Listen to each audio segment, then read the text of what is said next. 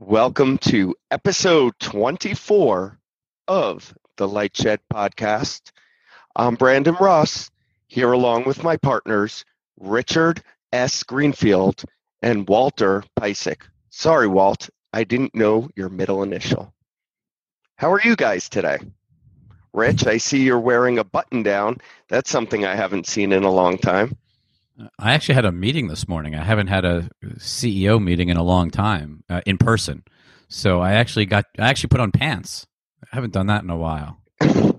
Well, Okay, hopefully you're wearing sweatpants or shorts and not scaring off people and leaving us open to lawsuits. Alrighty. Alrighty Yeah. then. Walt, what's with your background? I don't. Well, Brandon, today I decided to wear, to place as my background one of the many people that have entered private establishments refusing to wear a mask, and then when asked to leave, yelling at the store owner about how they should have the right to enter a private establishment and not wearing a mask. The internet meme. Yes, it's a meme of sorts, of which we had a Lightshed Live about earlier this week. Yesterday. Yeah. That was yesterday. We actually had two Lightshed Lives this week. We had. And we also had a Lightshed Live with that epidemiologist a while back, which I think we should maybe post, talking about how if that you was don't wear- Dr. Ding, I believe. Dr. Ding, yep, talking about how if you're indoors and you don't wear a mask, that a lot of the contagion is from the mobility of the droplets that are flying around in the air in a closed location. I think Maybe- you're getting at the president Science. having COVID. Meaning the president maybe should wear a mask? Maybe. No, I'm just. I pointing didn't this say out. it, did you? Yeah, I definitely said it, but that's okay. All right, I let's just move think- on. Masks are important. Let's not get into politics here. We are a friend of everybody here on the Lightshed Podcast. So, but staying on the COVID topic, I guess it's impossible not to look at the fact that the NFL's already, we're only a couple of weeks into the season, and the NFL's got its first case, its first delayed game, multiple people on the Titans. And, Brandon, I guess the only thing I can think about is a single game gets delayed in Major League Baseball, even doesn't happen. Nobody really cares because it's one game. With only 17 weeks in the season, like every game matters in the NFL. And like, is your fantasy team blown, or like what happens to fantasy? Like, how does fantasy work? Luckily, my fantasy team is not blown because I have no Titans and no Steelers because I dropped that Steelers kicker last week. He just wasn't doing what would it for happen? me. But what No, would happen but- if that but- is your team? Like if No, you're heavily weighted, I what can would tell happen? you what's been going on in my league. Which Yeah, I want to is know. anyone who is affected by it has been able to add an extra bench player for this week, and they're just what we call SOL, shit out of luck. Yeah, the players get injured. I don't know why it's a big deal. Players get injured. It's kind of the same thing, especially in the NFL, where injuries pretty much make or break fantasy seasons and actually make or break entire football teams. It's not that big a deal. I think what's a bigger deal is the whole scheduling implications of this. And earlier on the Lightshed Podcast, maybe 6 weeks ago, when we were talking about the NFL schedule, I said what they should probably do is every 4 weeks have a bye week, because it was inevitable. A bye week for the whole league. You mean a for the whole league-wide bye? league, and it just becomes a makeup week instead of having the typical, television-driven extend the season to extra weeks bye week. It kind of seemed like a no-brainer. Not sure why Goodell didn't really plan for this. It's frankly, it was an issue in baseball because you have travel and you don't have a bubble. The NBA and the NHL didn't have the issue because they had the bubbles. But an issue that they did have, if you look at the slide, is ratings have been absolutely disastrous for both the what's crazy, and Brandon, the NHL. Yeah, but what's crazy is that people are saying, "Oh, well, it's the time shift. They're not in May or June; they're in the fall." And I'm like, and there's lots going on at once. But like, come on, there's nothing on television to watch. People have been starved for sports. This isn't like a regular season game. We're talking about the finals of the NBA down almost 50%. But there's also MLB playoffs at the same time. You're kidding, that really exciting sport, the MLB.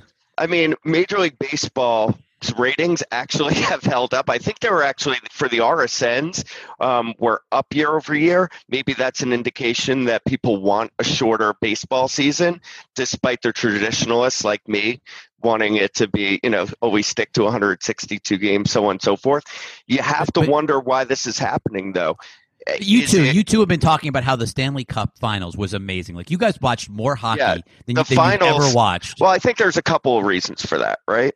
I think from my perspective, the last time my team went this far was in 1993, which is very many years ago, 17 years ago. So that's why. But I will say, having watched all the sports, the one that did seem least affected by no fans was the NHL, probably because of how the game is regularly shot and how little of a role the audience plays in it. But NHL down, NBA down, you named several other sports there. You're comparing it to the only sport that was on at the time, which was MLB, which is a boring sport and was impacted by the lack of crowds. I would argue that football, which started, in soccer, which obviously also for me restarted, but I won't apply that to the audience. But football, I think, is also not affected. The cameras also zoomed on the game like hockey. So my interest in hockey dropped off dramatically as soon as football, let me finish, and the EPL restarted. And football ratings have actually been, I mean, look, there was a couple of games, obviously, early on that were really poor, but overall, like, they're down, but they're not down catastrophically the way we're looking at NBA ratings being down. I just think the NFL is still this unique property, and probably speaks to whenever media rights end up getting sold. It's probably going to be late this year, early next year now, versus any time really soon. But the media rights are just going to continue to go through the roof because it's still the only thing that, quote unquote, holds up. The games have been phenomenal too.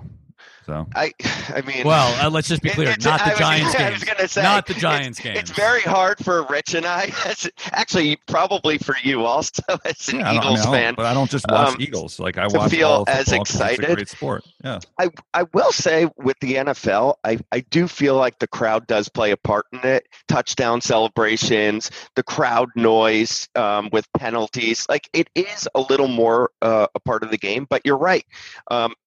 Apparently viewers don't really feel that way because, remember, in election years, you've always seen ratings down a little bit, and ratings overall have only been down a little bit. Let's talk about SPACs, Walt. Yeah, I mean, SPACs has been quite a run, and the big surprise yesterday was Charles Ergen has filed for $1 billion SPAC. I forget what the ticker is called, and they in the details it says he can combine to do an acquisition with Dish or EchoStar. I'm not sure what $1 billion gets them in terms of the 5G build-outs. I think it has nothing to do with that. There's small MVNOs out there that they could potentially mop up. It just seems odd with everything going on for them to file for a SPAC. But I think we have another slide showing the amount of money flow into SPACs for our podcast listeners. It's a chart going from 2013 to 2020. It was basically $1 to $4 billion a year that SPACs were raising in terms of capital. And then last year was $13 billion, and this year so far it's $44 billion raised through SPACs in the United States, which, for those that don't know, these are basically blank check companies where, you know, a management team or executives or deal makers can go out and make an acquisition. Those acquisitions do have to get approved. It's like a hunting license. It's like a hunting license to go out and look for deals. A blank check, but they have to get approved, right? So it's not like, you know, you can't just like go out and buy like a McDonald's franchise with your and like take the fee and call it a day. It does have. Walt, do you think it's possible that there's like related technologies that Charlie's thinking about that somehow, or businesses that benefit from his wireless move that he's thinking about, kind of, you know, that could benefit, or I don't know, like somehow be interrelated? There are so many moving pieces. I mean, he's got obviously Dish and Sats in two separate companies that had been separated many, many years ago. It was done allegedly for strategic reasons. And then there was a rejiggering of those assets. Obviously, there's been discussion of merging Dish with DirecTV, any of these things, I think, can play a role. You just don't know. But again, in terms of the 5G bill, where people are thinking like, oh, this is another way to raise money for that, like it's $1 billion. So I don't, it's not going to move the needle necessarily in terms of that. But we'll see. We'll see what they got. I don't know.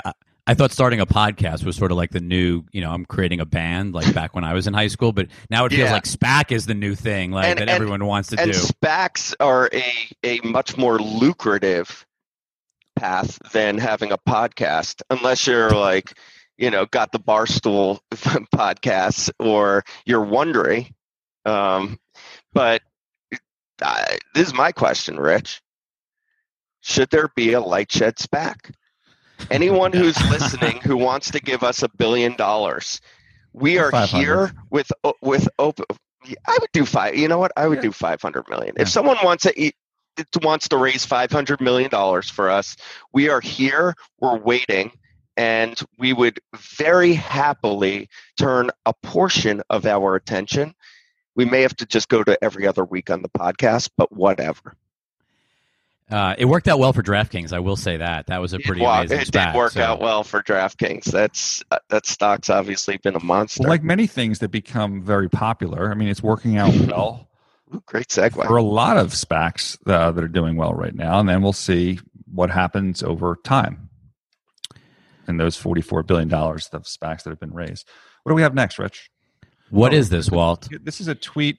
This is a tweet basically talking about politicians or senators in this case are responding to the concerns of the industry, because there are those within the administration and the Department of Defense that people are concerned are wanting to build a state-owned 5G wholesale network. So there's always this concern about China and what have you in terms of using Huawei and but now there's an RFP out from the DoD to get commentary about, how can the government share in the spectrum, and maybe like another version of this FirstNet network that AT&T was doing to wholesale. And then they build a network, they use it for their own, I suppose, and then provide wholesale traffic to existing players in the market. But isn't this sort of like what Charlie Ergen wants to do at Dish? I mean, it's almost, when you look at the descriptions of it, it's almost exactly what Ergen has talked about. And I wouldn't be surprised if Dish themselves is going to make a filing in terms of this RFP and say, hey, we're here. We're over here. Well, you can't build this on your own with like 50 or 100 megahertz of mid-band spectrum. We've got low band, we've got mid-band, we have all these different things. Another proponent of this has been Eric Schmidt, who made comments about this at a recent Encompass conference. So you have the kind of the murmurings of big tech looking for potentially another alternative to what Verizon and AT&T and T-Mobile can offer. You've got potential government participation. And then you have Dish over here that just, by the way, has talked about the same exact business model: Open RAN, wholesale, network slicing, all these buzzwords that you're hearing about in terms of what could be a national network. What's Google's angle? Like, why is Eric Schmidt talking about this? Like, how would this help Google? You want to not have to rely on Verizon and AT&T and T-Mobile for the connectivity that's extending from their cloud products or whatever else is happening on the other side of the house. Amazon would have the same interests, potentially Apple. Like, this is the big tech issue in terms of cloud moving towards the edge, and then how they're going to control or how they're going to enable a lot of the devices or cars or things like that they're also developing. So, Brandon, I want to set this slide up. The other night, I saw that Discord was skyrocketing in the App Store out of nowhere, and we've been both following Discord for a while. Got up to number 4. Yeah, so like we're following Discord, and I just tweeted out like, why is Discord number 4? And I get my Twitter blows up saying Among Us, and I'm like, Brandon, what's Among Us? I don't even know what Among Us is. What is Among Us, and why is everyone playing this game all of a sudden? Okay, so Among Us has actually been around since sometime in the middle of 2018. I think it may have launched in June of 2018, and it kind of did okay. It's a game that is cross-platform, so it's available. Big publisher? No, Innersloth is not a big publisher, but it's on mobile and PC, cross-platform, and you work in groups, and you need voice communications in groups. So typically that has been done using Discord servers, which is mostly a voice communications tool, started simply for video games. Obviously, during COVID, everyone's heard a lot about it. It's taken on new use cases, such as, I think, virtual classrooms. Not sure if either of your kids have used that. I think that they've used Google Classrooms mostly, but some virtual classrooms have used Discord. But the reason it really took off, and Among Us took off, was because it got very popular on Twitch. Some streamers found audience with it, and it kind of went viral. But the thing that's interesting to me is, like, if you've got 3 million people concurrently playing the other night, and at the same time, which is, by the way, you're talking about pretty big numbers here. Even if you look at what the downloads have been, I think you had 70 million downloads in 2 months of this game, basically driven off people watching Twitch. Fortnite, in its first 2 months, only did I think something like 22 million downloads.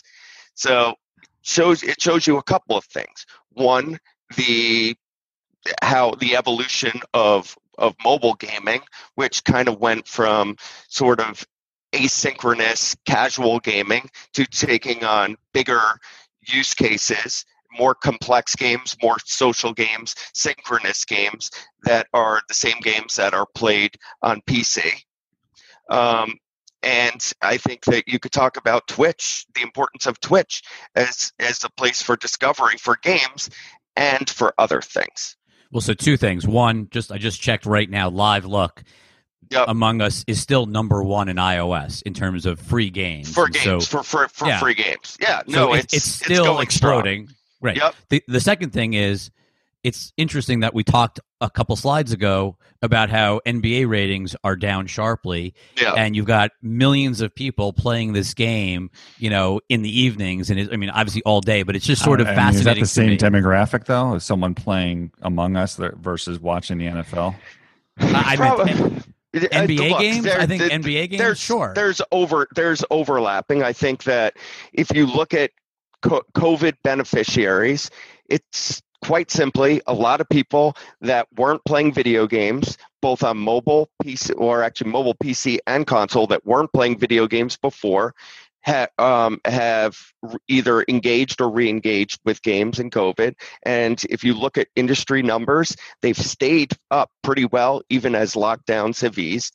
So you have that. And then I think where those ratings, sorry to interrupt, Brandon, but where are those ratings coming from? I mean, it's a Nielsen box. I don't think it's not just, by the way, it's not just video games. At the same time. Right. Right. I think that's an overreach to be like, everyone who was watching the NBA is now watching video games. Hey, listen, one of the things that they're watching is cable news. I mean, last night, I'll be honest with you, at 2 a.m, yeah, I never sleep. I'm an insomniac.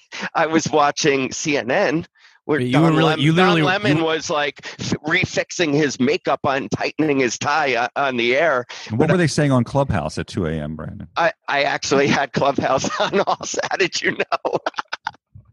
Well, this is the difference between like CNN. Well, let's break it down. Fox News versus CNN versus Clubhouse. So Fox News was on there being like, this shows that masks are ineffective. People shouldn't have been wearing masks. I have no idea how they got that take. On CNN, they're like, we wish the president well. And then in the background, they're like, not really. But, they had to say it. On Clubhouse, everyone's like, I hope he dies. I would assume on Clubhouse they would just be talking about being on Clubhouse, which is the normal conversation on Clubhouse. That's obviously a very liberal demographic, like mostly Silicon Valley and other big city demos. Everyone was just like, this is the greatest thing that's ever happened, which, we do not here at Lightshed believe that. We're more aligned with CNN on this.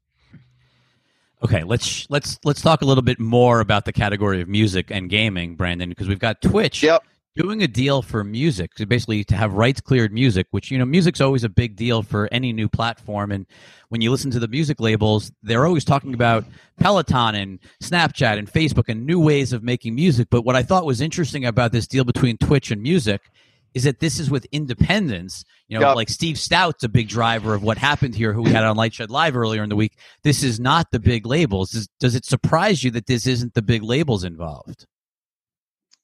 Yes, I think that at some point Twitch is going to probably wind up having to do deals with the big labels. Right now, the way the Twitch platform has evolved, similar to how we were talking about communications platforms evolving in video games, is that they've found other use cases. Just chatting, I believe, is the number one category on Twitch right now, which is essentially streamers just chatting, not playing video games. One of the things that they do when they just chat is they put on music.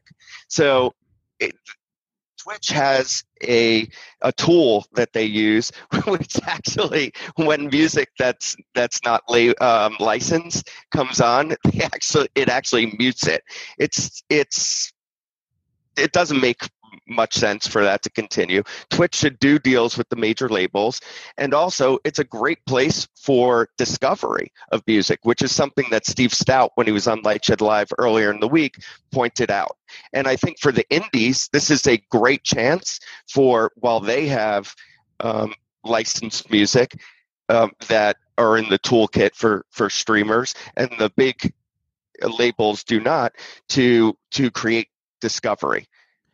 I have a bit of a sequitur on this one, Rich. Just going back to the last slide as well. I remember Fortnite, sometime not long ago, they had a concert within the game, right? In terms of they've had a lot of them, yeah. So just whatever that Among Us thing, they had, if you have 3 million concurrent viewers, does every game have that opportunity to maybe bring music or something? This is, by the way, this is a great one, because I think a little bit later on we're going to get into Roblox. And we can go there now. Let's just talk about it now. And we'll go to it right now. Hold on. We'll jump to Roblox. That's fine. Roblox is going public, or at least it looks like they're setting the stage for going public. So talk about it, Brandon. So Roblox is essentially it's a platform of video game experiences. When people don't know Roblox, what I kind of liken it to is the YouTube of video games, where most of the content on there, most of the games and different experiences are user generated. The way it works is they have you come on as a gamer, and you get to play all the different experiences that are on there, different games. And then what they do is they try and give tools to the players to create their own games with financial incentives. So you'll have 8 to 12s who are playing on Roblox, and then you have teenagers who then utilize their tools to create games. And so especially through COVID, you've seen this exponential growth of the platform because of it, because you had a lot of creators, I'll call them, sitting at home with extra time on their hands. So what were a lot of them doing? Making new games and experiences on Roblox. And then you had the audience there to play it. And you've seen exponential growth of this platform for a long time, but it really took off during COVID. I think they're up to 150 million MAU now, 3 billion hours spent per month, which I think pre-COVID in February, that was something like 1.5. And I know, Rich, you've complained about this a whole lot. Everyone talks about V-Bucks, but Robux is crazy. It's killing me. It's killing me. Your kids are spending all your money on Robux, and but I want to wrap this back into Walt's question, which is, okay, kind of the point is that these are platforms where people are spending Yes. a tremendous amount of time. And when you spend a lot of time, whether it's the music industry, live entertainment industry, all of these, everyone, even the brands and advertisers, everyone's trying to figure out, like, you don't how reach do you a young how do you reach these audiences, and what are the spaces that they're hanging out in? And it's not necessarily like it was in-person spaces. They are virtual spaces. What you just described sounds very fragmented, as opposed to 3 million concurrent users in Among Us, or whatever the number is in Fortnite. If it's Roblox, isn't there like 20 people in one game, 50 people in another? Like, how does that work? Yeah, but you're on a platform. Even if you're playing on Among Us, your Discord server has 10 people on it. Your team has 10. So you're still operating in a small, discrete experience. Gotcha. The idea is one day, this is like sort of the metaverse, is to have everybody in a virtual space with their own identity who can participate simultaneously in a group experience in virtual space. Even like you brought up the Travis Scott Fortnite situation a few minutes ago. Even then, I think it's only 100 people at a time because of the limitations of technology that are able to even take in that experience together. Right. So the 3 million concurrent isn't really that they're not all in the same. They're not. No. Right. Understand. They can't talk to each other. They're seeing the same thing. It's kind of a weird stat. Different. It's kind of a weird stat to give then. 3 million. I mean, I get it. Well, no. There's 3 million people playing the game at one time. That's interesting. With Roblox, there's however million kids, I'll call them, who are on the platform concurrently. Yep. That's all. It's just semantics. Similar. Just to put it in context, less than 3 million people watched the NHL Final Game 6. Oh, nice. Oh, dude. Dropping data. It is. What was it? Context. Like 2 minutes? I think it was. I'm not even joking. No, I'm just sub 2. Was it? No, it was 1.86 or 2.86 or something like that. 2.86. But whatever. Mind the blowing. point is, I watched. By the way, I did watch Game 6. Now look, I know we have people in the ad industry that are watching this. They will immediately say to me, 3 million concurrents. 3 million concurrents is not the same thing as 2.8 million watching as an average minute audience over a 2-hour game. That's true, totally fair. But 3 million people playing a game, it's still impressive. Yes, I mean, dude, exactly. There's 150 million people playing Roblox for 3 billion hours in a month. Right. And by the way, they're still like fairly in the middle of nascent in their international expansion. Number one. And number two is the audience is going to age up. I know like they've just kind of turned the older players into creators, but if that ages up, you have a real force in a potential metaverse. It's just a UGC approach opposed to the more controlled approach that Epic is using in Fortnite, even if they give you tools to create your own experiences. Okay, so let's talk device announcements. Roku came out first. Roku's out. This follows last week on the podcast. We talked about Amazon announcing their new Fire TV devices. I guess this is the week for streaming device launches, everyone getting ready for the holidays. So we had Amazon last week. We wake up, we get into work Monday. Roku's out with their news that they've got, a new higher end Roku, the Roku Ultra, $100 price point, much, souped up stats. They've got a little bit new UI, faster processor, and maybe the most interesting part of it, it's now AirPlay and HomeKit compatible. And, the reason I think this is so interesting, if we scroll to the next slide, is the one app that is not going to work on Google's Chromecast, and I've confirmed this with Google, is that there is no Apple TV Plus. Obviously, there is no AirPlay ability to the Chromecast. So the only thing that won't work on a Google device is Apple TV Plus. I don't know whether that really matters. I guess we'll obviously see. But basically, every other app is going to be on Google. And, sort of what, I think in many ways what Roku and Fire were seen as sort of the melting pot or the independent where everything was available. Sort of now Google's trying to take that leadership position with Chromecast. They've got this new Chromecast. $50 price point seems pretty compelling. They're obviously very late. I mean, everyone else has had a remote with buttons and a physical remote for a long time. I don't know what took Google so long to get to this point, and a new Google TV interface versus Android TV. Like it took just way too wrong, long. Rich. Sometimes smart people misfire on consumer behavior. I mean, look at what happened with Facebook. Weren't they embracing HTML5? And it turned out that the app ecosystem was important, and it took Mark a little time. Well, look, I think Roku stock was up this week, and I think part of it was the fact, even on all of this news, I think part of it is the OEM side of Google TV. So you'll still see a TCL Android TV doesn't even convert until sometime in 21 into the new Google TV. And so the sort of the OEM interface advantage, no one knows what an Android TV is. Google TV, I think they will start to know, but it's not even happening this calendar year. A couple of things. I think one is that depends on how well it's marketed. Yep. First of all, and Google isn't the greatest marketer of all time. That's not like really their core competency. That's more of an Apple thing. And number two, just talking to investors about Roku this week, everyone was like, okay, the catalyst is over. So, we're free to buy it.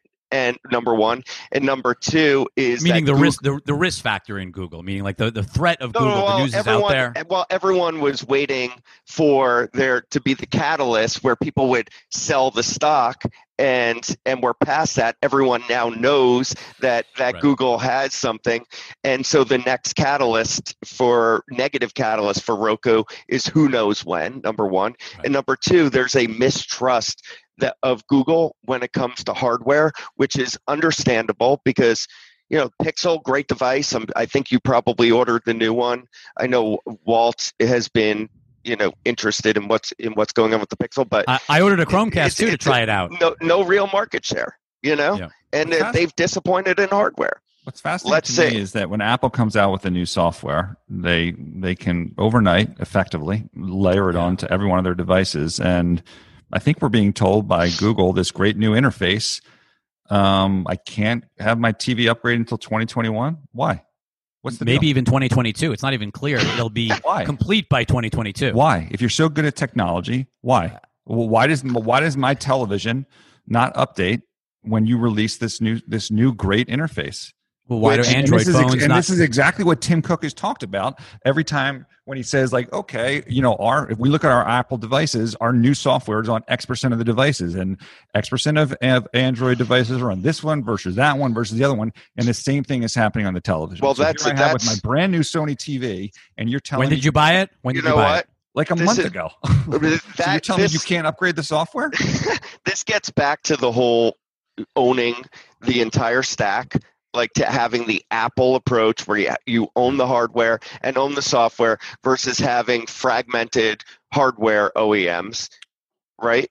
And what segment of the market does Apple end up getting because they can do it better? The percentage of the market that actually has money. That's right. So you can offer your $80 thicker remote that won't fall through the cracks, but like who's actually using the product. All right, let's go on to the Pixel. By the way, no one's using that Apple product either. That's true. That's true. Well, their share is not terrible. Which is probably why Roku just keeps going up. Yeah.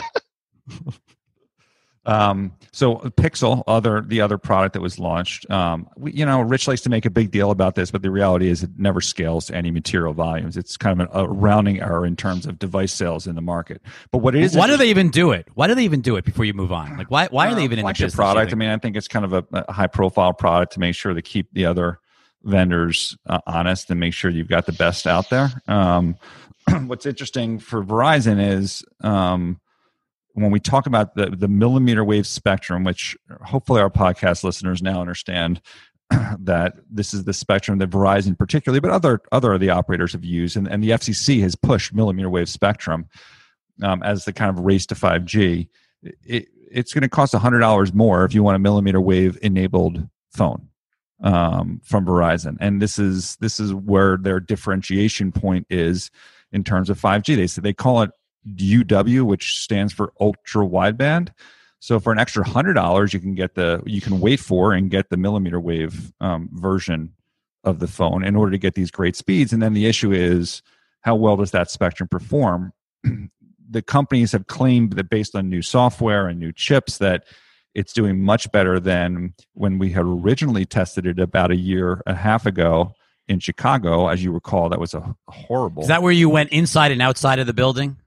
Correct, Rich. I went inside a plate of glass, and the speed. And you went inside and out. It was a Starbucks, wasn't it? It was a Starbucks. Glass. Well, actually, at one point I turned around, so I had my body in between me and the small cell and the speed. Now, Verizon claims that has dramatically improved, which it probably has. They've added densification, better software, and things like that. But again, this all reminds me of like the whole fixed wireless thing in like the late 90s. It's part, and again, it's ecosystem. Everyone talks about ecosystem, but here the millimeter wave phone costs $100 more. Period. Yep. That's not ecosystem. How do you think they're going to market that it's $100 more and like what you're getting? Do you have any sense of like how they explain this to people? Look, but this is all going to, again, this is the Pixel is a rounding error. Let's be honest, and it's all coming down to the iPhone. So in the iPhone, what the speculation is, and hopefully this thing gets announced within the next couple of weeks, is the millimeter wave will only be in the higher end phone, the big ones that you get, the Plus or the Max, and that the cheaper phones, they just won't have the millimeter. We'll see what happens. So it'll be, you won't see that differential. It won't be as apparent because you're paying more already for the larger screen phones, so they're effectively going to be embedding the cost in it that way. And look, I don't want to pick on Verizon alone because AT&T and T-Mobile have also talked about and are planning to build millimeter wave spectrum into their phones. We'll just have to see how it evolves. But again, here we are in 2020. I don't know how many years after Lowell McAdam, the former CEO of Verizon, was promising that this was going to be the answer to 5G that very year, and now we're just getting a phone and it's more expensive. So probably when are we going to get our hands on these phones, Walt? There's supply chains. Wasn't there Google something... has not done great in the supply chain. So I think Rich has ordered his Pixel, and I think his delivery date was November 1st. We'll see when maybe Apple's going to have the same issue with their higher end phones. Like maybe the cheaper phones or the more entry level phones will be available by the end of October, but maybe we won't be able to get a millimeter wave enabled phone or a 5G phone for a while just because of supply chain issues. Good point, Brandon. So this is my favorite tweet, maybe of the favorite story, one of my favorite stories of the year. You have to read it to the podcasters. I will. We haven't been reading the tweets to the podcast. Sorry to those who are listening, which is the overwhelming majority of our audience that doesn't get to see us. So this is a story in Cord Cutter News. YouTube TV is dropping the Fox regional sports networks this week. And what makes this so priceless is that the Sinclair team, which owns the Fox regional sports networks and has gotten first dropped by Dish, and then obviously YouTube TV is dropping it, is that back in March there was an impasse where they went off, or they were about to go off of YouTube TV, and they announced that they had reached a deal and that they had gotten the deal done, and they were basically parading to investors how great it was that they had gotten a deal done with everybody but Dish. What they seem to have forgotten to tell investors publicly is that it wasn't a deal. It was a short-term extension just for baseball season, and that as soon as baseball season ended, the deal was up and YouTube was dropping it. And it's just sort of one of these amazing stories of blatantly misleading investors about what you had actually done with YouTube. Imagine that. It's just, this is amazing. And so it just sort of shows, look, Ergen has blazed a trail showing that you can be just fine without the regional sports networks. I think YouTube understands that. YouTube has added, they just added the NFL network and added RedZone as an add-on. I think YouTube understands they have the data, right? They're not relying on Nielsen. They know exactly what channel creates value, and they clearly understand that the regional sports networks they do not have to be successful. And so they're dropping the RSNs. Sinclair's in an even tougher spot with these assets. I think the RSNs, it just feels like this is a business that's going to end up in restructuring because the math just doesn't work. But so are those RSNs on DirecTV currently? They are. Oh, so interesting. So what might happen to them if DirecTV and Dish end up merging, as we believe is inevitable? It is I think that would literally be the putting the final knife in the business, right? That's over. It's over. There's no business. I think that the real answer here and it's something that the content side obviously doesn't want, but is really tiering.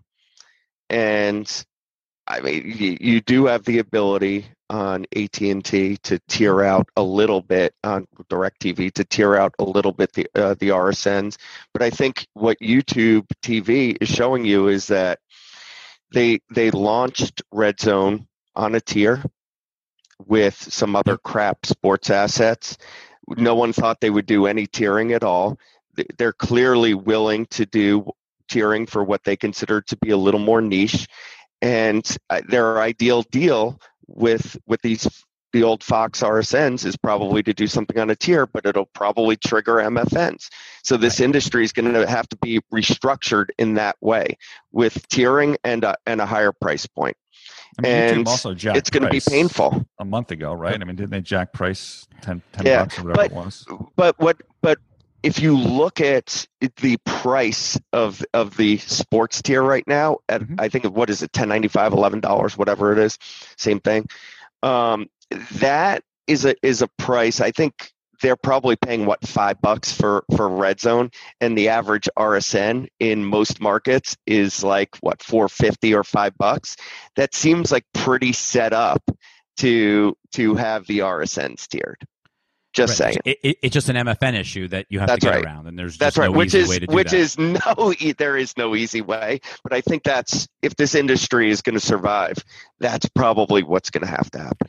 Well, talking about survival, we've got this is on the left. We've got a picture. It's a heat map. So on the Spaceship Earth ride in Disney World down in, I believe this is in Epcot. When you get off the ride, you can basically tell where you're from. And basically, when you do that, they put up a map showing everyone that day where they're from. And what you can see in this map, it's a map of the United States and parts of South America and Canada. You basically can see that almost everybody who's in Disney World this week is from Florida, a little bit from the Southeast, and Midwest, West Coast, essentially empty. And normally you would see this being very balanced. Overwhelmingly Florida. Crazy. It's almost white. You can't even see. Yeah. Right. It's a white and blue, and there's basically lights for Florida. And it's sort of crazy just how lit up Florida is versus the rest of the country. And so you've got Disney at the same time coming out this week saying they're going to lay off 28,000 people. Obviously, people are not going. The parks are, really, the word not full it doesn't even do it justice. They do not have meaningful attendance. And yet they're still operating the Florida parks. Obviously, the parks in California are still closed. And so this is just a bad situation. And to sort of add insult to injury to this whole thing, we find out that Bob Iger, chairman of Disney, has quit Governor Newsom's task force as tensions rise over Disneyland's reopening plan. So the implication is Iger's not happy that California won't let him open, and so he's quitting the task force that the governor had organized to deal with COVID. I think it just shows this theme park business is very, very troubled, really troubled, with no easy answer. I mean, look, it's clearly extremely weak is the word I would use for him to just quit that task force. There's no doubt about that. But on the map thing, like, I'd love to see a year-over-year comparison, because we are kind of out of travel season. Obviously, no one in California would go to Disney World when they can go to Disneyland. That's fair, Walt. People don't want to fly. I mean, it's obviously I get your point on that, but it's like, it's pretty overwhelming though, and I know like the historical statistics. It's what are not overwhelmingly Florida based for.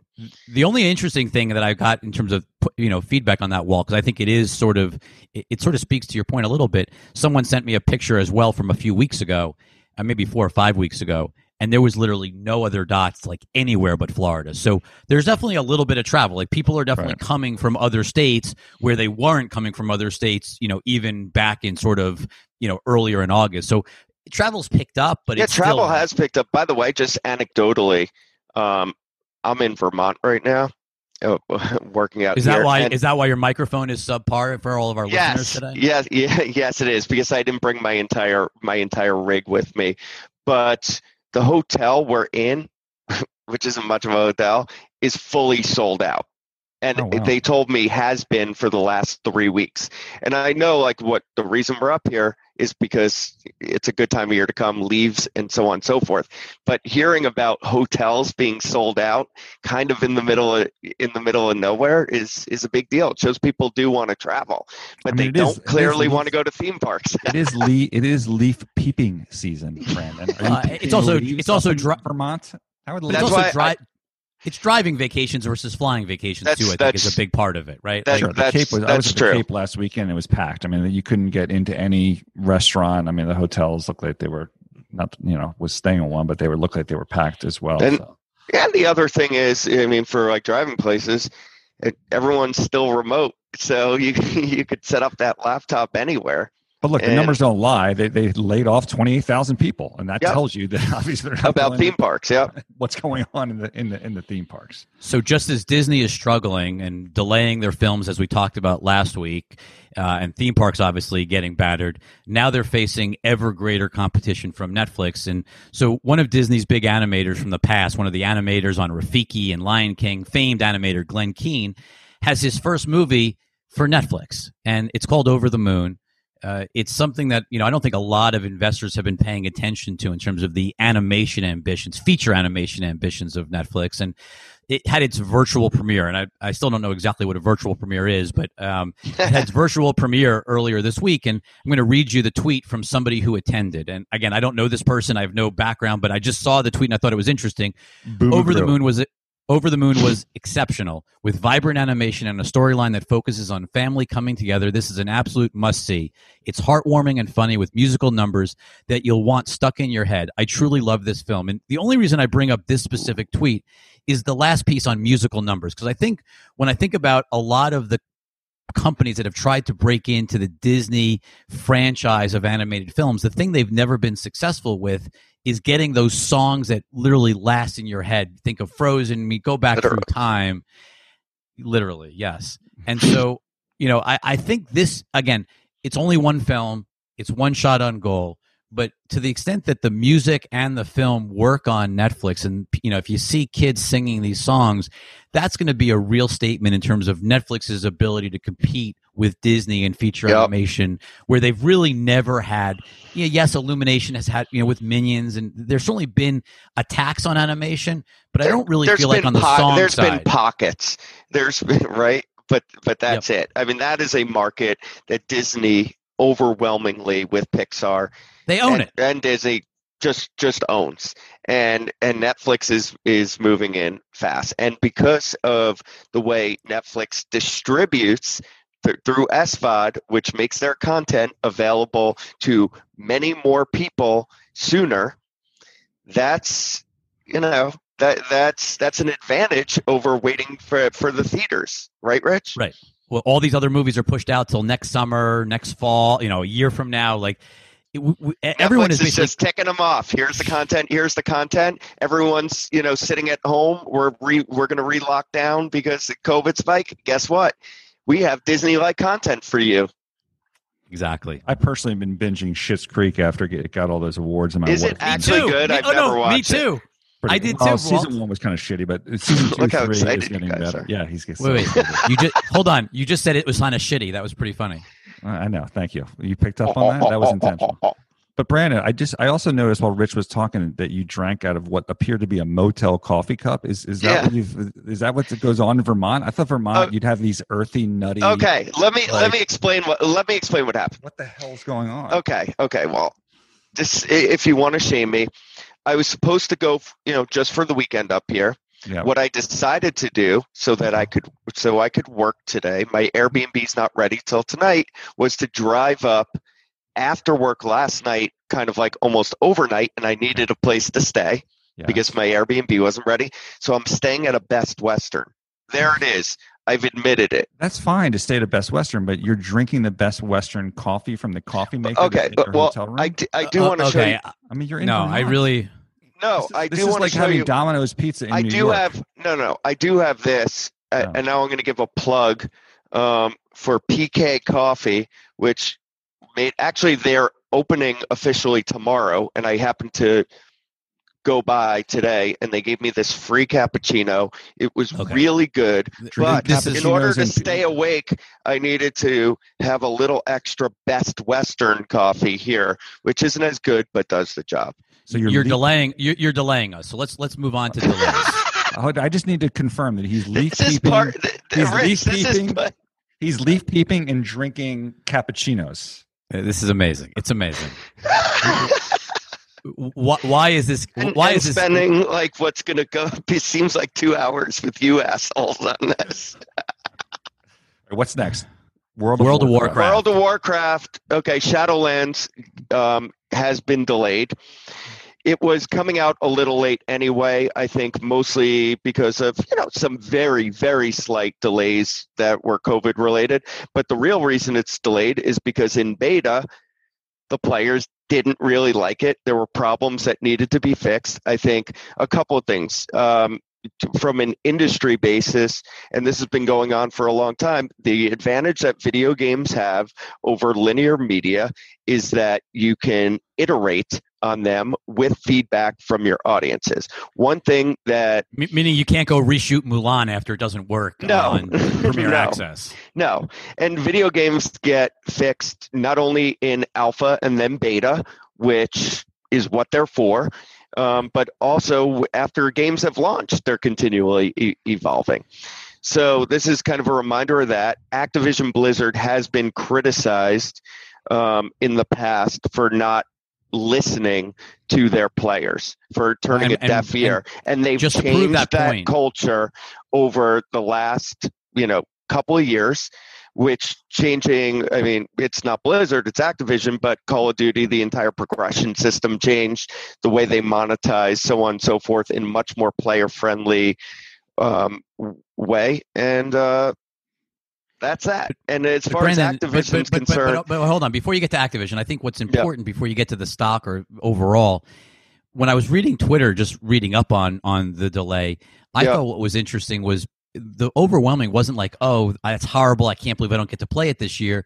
The reaction was, thank God. Like, thank God they're delaying this game. I'm glad they're getting it right. I'm glad they're not rushing it. Like, players seemed relieved that the company wasn't forcing it. There was some not great feedback, I think, on the game. And look, Activision has been criticized in the past for taking too long.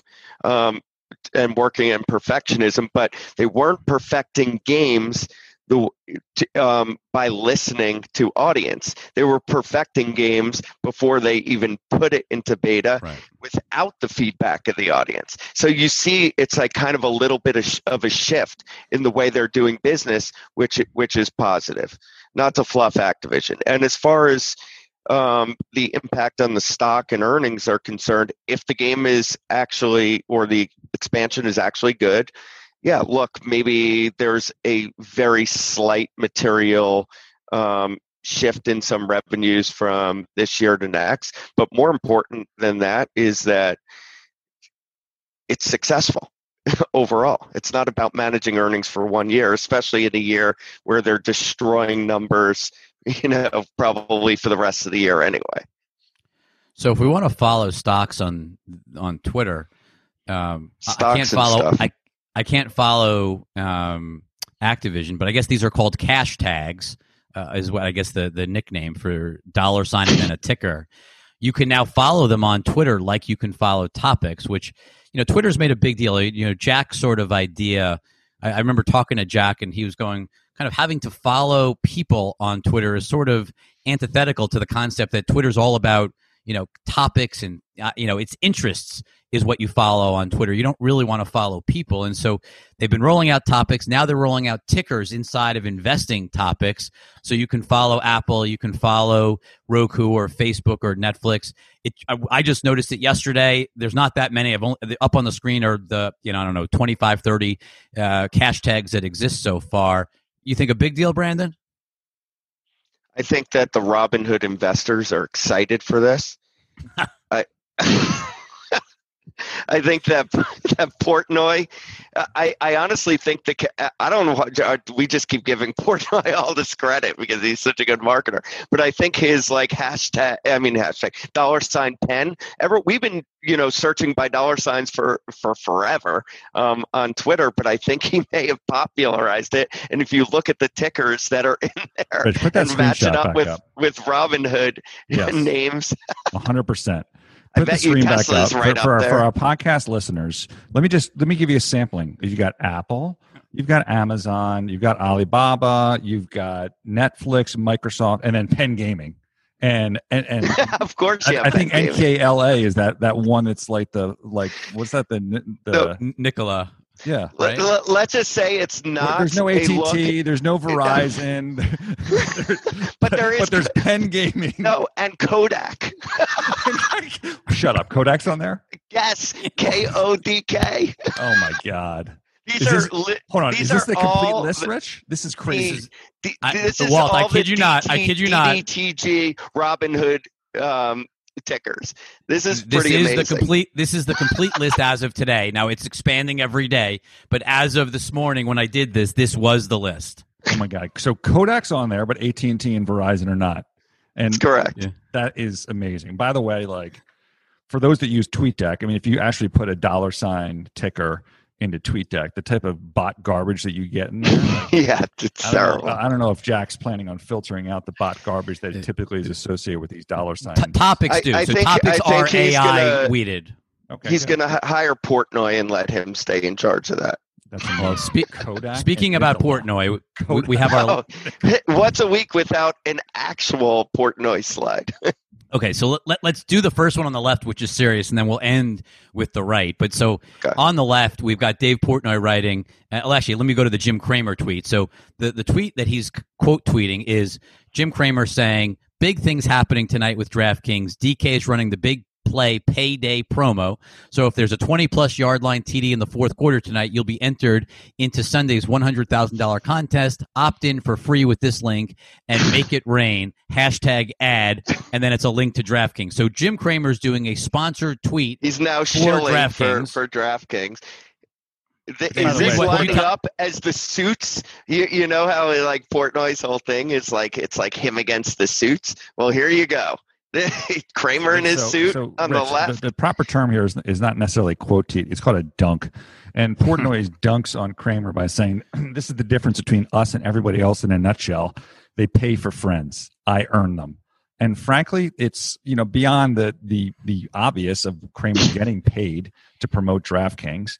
It's the payment, what Brandon has talked a lot about in a lot of the podcasts that we've done and the interviews that we've done on Lightshed Lives, which is the commoditization of just paying for someone to join your app, and is that sticky versus when we did our Lightshed Live with Portnoy and talking about, look, he's got the stoolies, and that's probably a stickier base to go to their app than necessarily paying someone $500 to come to your app to spend and lose potentially their $500 and then move on to the next thing. And if he's able to integrate some type of Barstool content into the app, which seemed to be the indication based on the Lightshed Live that we did, right? Yep. With that, there's more to it than just getting paid to go to the app. So fascinating interchange between those two online. Okay, now Brandon, you need to set this tweet up because no one. I don't even know what tweet is next. Well, it's the video. It's the rest of this. No, Walt needs to, because Walt's the one who discovered this. He was busy watching this on Periscope. And he sent it to us. It was Portnoy trying to find the power button for his laptop. Well, this could be a similar Best Western that Brandon is staying in right now. That Dave is at a Best Western in LA early in the morning. I doubt he's at a Best Western also. And he's got his #Penn hat. Similar to Brandon, he's having difficulty operating a electronic device and putting his computer on. 5,000 people watching him do that.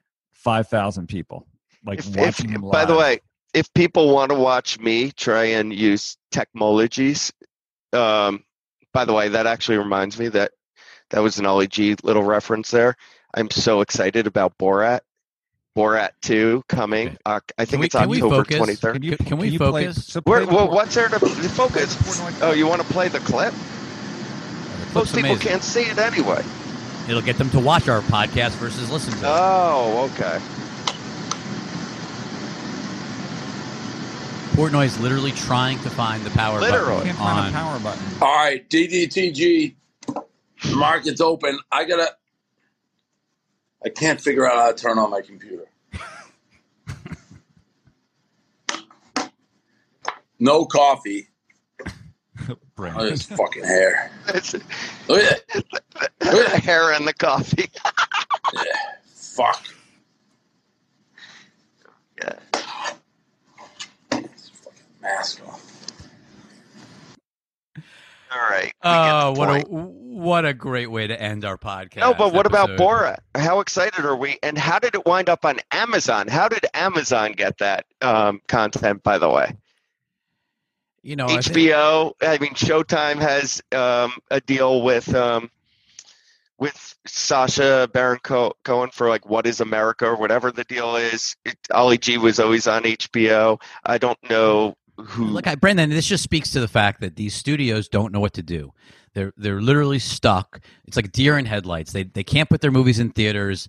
They're being forced to sell off content. I mean, this Enola Holmes, which is like the number one movie right now on Netflix, was a legendary film. It would have gone to theaters, and instead it's now it's on Netflix, and everyone thinks it's a Netflix film, and it's blowing up on Netflix. And I just think it's like the studios either are being forced to really delay, or sell their content to third parties because they don't want to follow Netflix. They don't want to be Netflix. They don't want to follow in its footsteps. And meanwhile, Netflix is just cleaning up, and to your point earlier, like they're just taking share and taking viewer time and habits, and it's just shocking. And I think Amazon's doing the same thing as Netflix. They see the power of original movies to drive viewership and engage people, and this is just the continued mistakes or missteps of legacy media. I just wanted to end on a serious note because I know you were upset about some of the banter early on, and I apologize. I'm never upset. I'm more upset about your microphone than the banter. Oh so. God, we have software for that now. You know how AT&T ends all of their investor things with and don't text and drive. I think we should end ours on, if you're entering a private establishment, put your fucking mask on. It's not a public place. If you're going inside in a private establishment, put your fucking mask on. Thank you, Rich. Have a great weekend, everyone. Bye-bye.